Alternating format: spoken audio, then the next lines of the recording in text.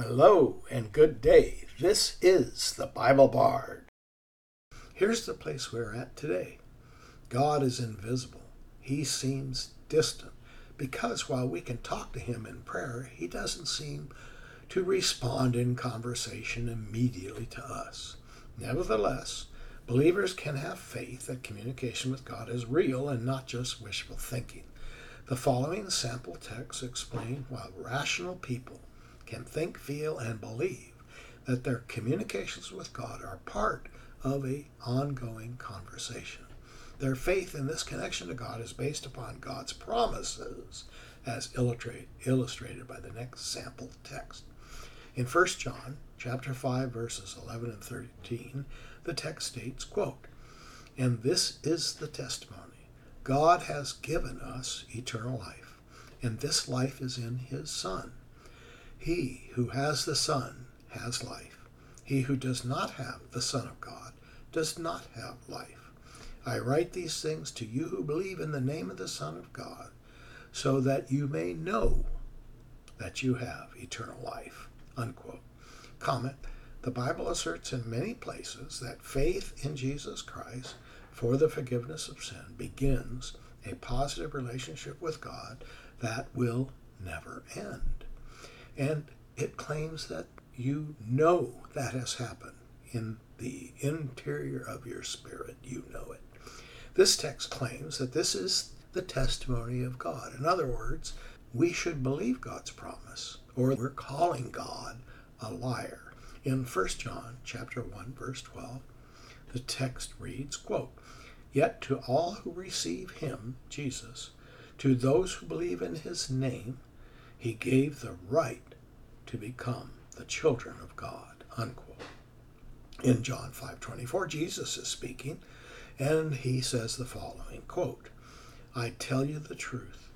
Whoever hears my word and believes him who sent me has eternal life and will not be condemned. He has crossed over from death to life." Unquote. And the same thing in John 6:47, Jesus is speaking, and he says, "I tell you the truth. He who believes in me has everlasting life." Unquote. Faith comes at a moment in time when a person moves from a state of unbelief in Jesus to a state of faith in Jesus Christ. This is termed in the Bible a spiritual birth. Some might say that a transaction occurs, but the Bible Bard cannot describe this as a mercantile event with God saying, "You give me faith, I'll give you eternal life." No, this movement of faith at a particular moment in time is a spiritual birth. And when a person moves from unbelief in the gospel to belief, that birth may be accompanied by emotions or not. Proof of salvation is not based on emotions or feelings.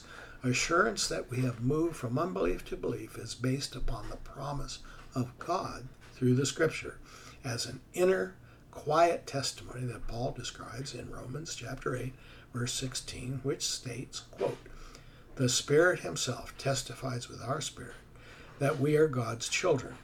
Comment: at the moment of conversion from unbelief to faith, the Spirit of God enters our inner spirit and either over time or instantaneously confirms to us that we are now God's child. Yes, this is a supernatural event that those who disbelieve in the supernatural cannot understand or experience. Jesus once made a statement that made his disciples despair. He said in Mark chapter 10, verses 23 through 27, quote, "Children, how hard is it to enter the kingdom of God? It is easier for a camel to go through the eye of a needle than for a rich man to enter the kingdom of God." At this analogy, his disciples replied with astonishment, "Who then can be saved?" Jesus replied, "With man this is impossible, but not with God. All things are possible with God." Unquote. This is the problem. There is a natural world and there is a supernatural world. Everyone lives in both, but many disbelieve their supernatural experiences and convince themselves there is only the natural world. This disbelief in the supernatural world is a disaster for those who do so, as the text states in Hebrews 11, verse 6. Quote, "And without faith it is impossible to please God, because anyone who comes to him must believe that he exists and that he rewards those who earnestly seek him." Unquote. The Bible recognizes the dilemma faced by the natural person, yet no excuse for disbelieving in the supernatural is allowed. The Bible claims there is overwhelming evidence not only for God's existence, but for assurance that he desires a relationship with every human being.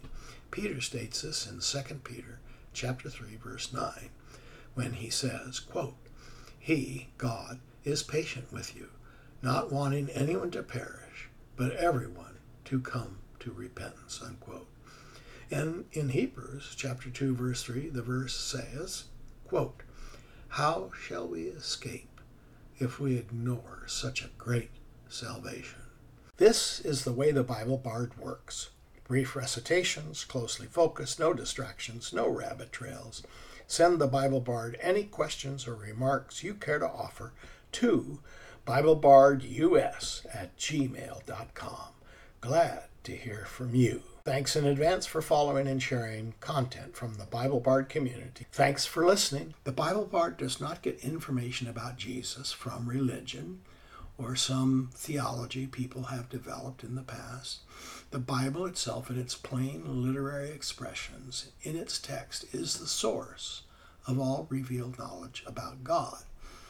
We're archaeologists trying to get to that source. Once you know what the Bible says, because you have read it or heard its clear teaching for yourself, you are no longer dependent on religious ideology for your information. Get what the Bible says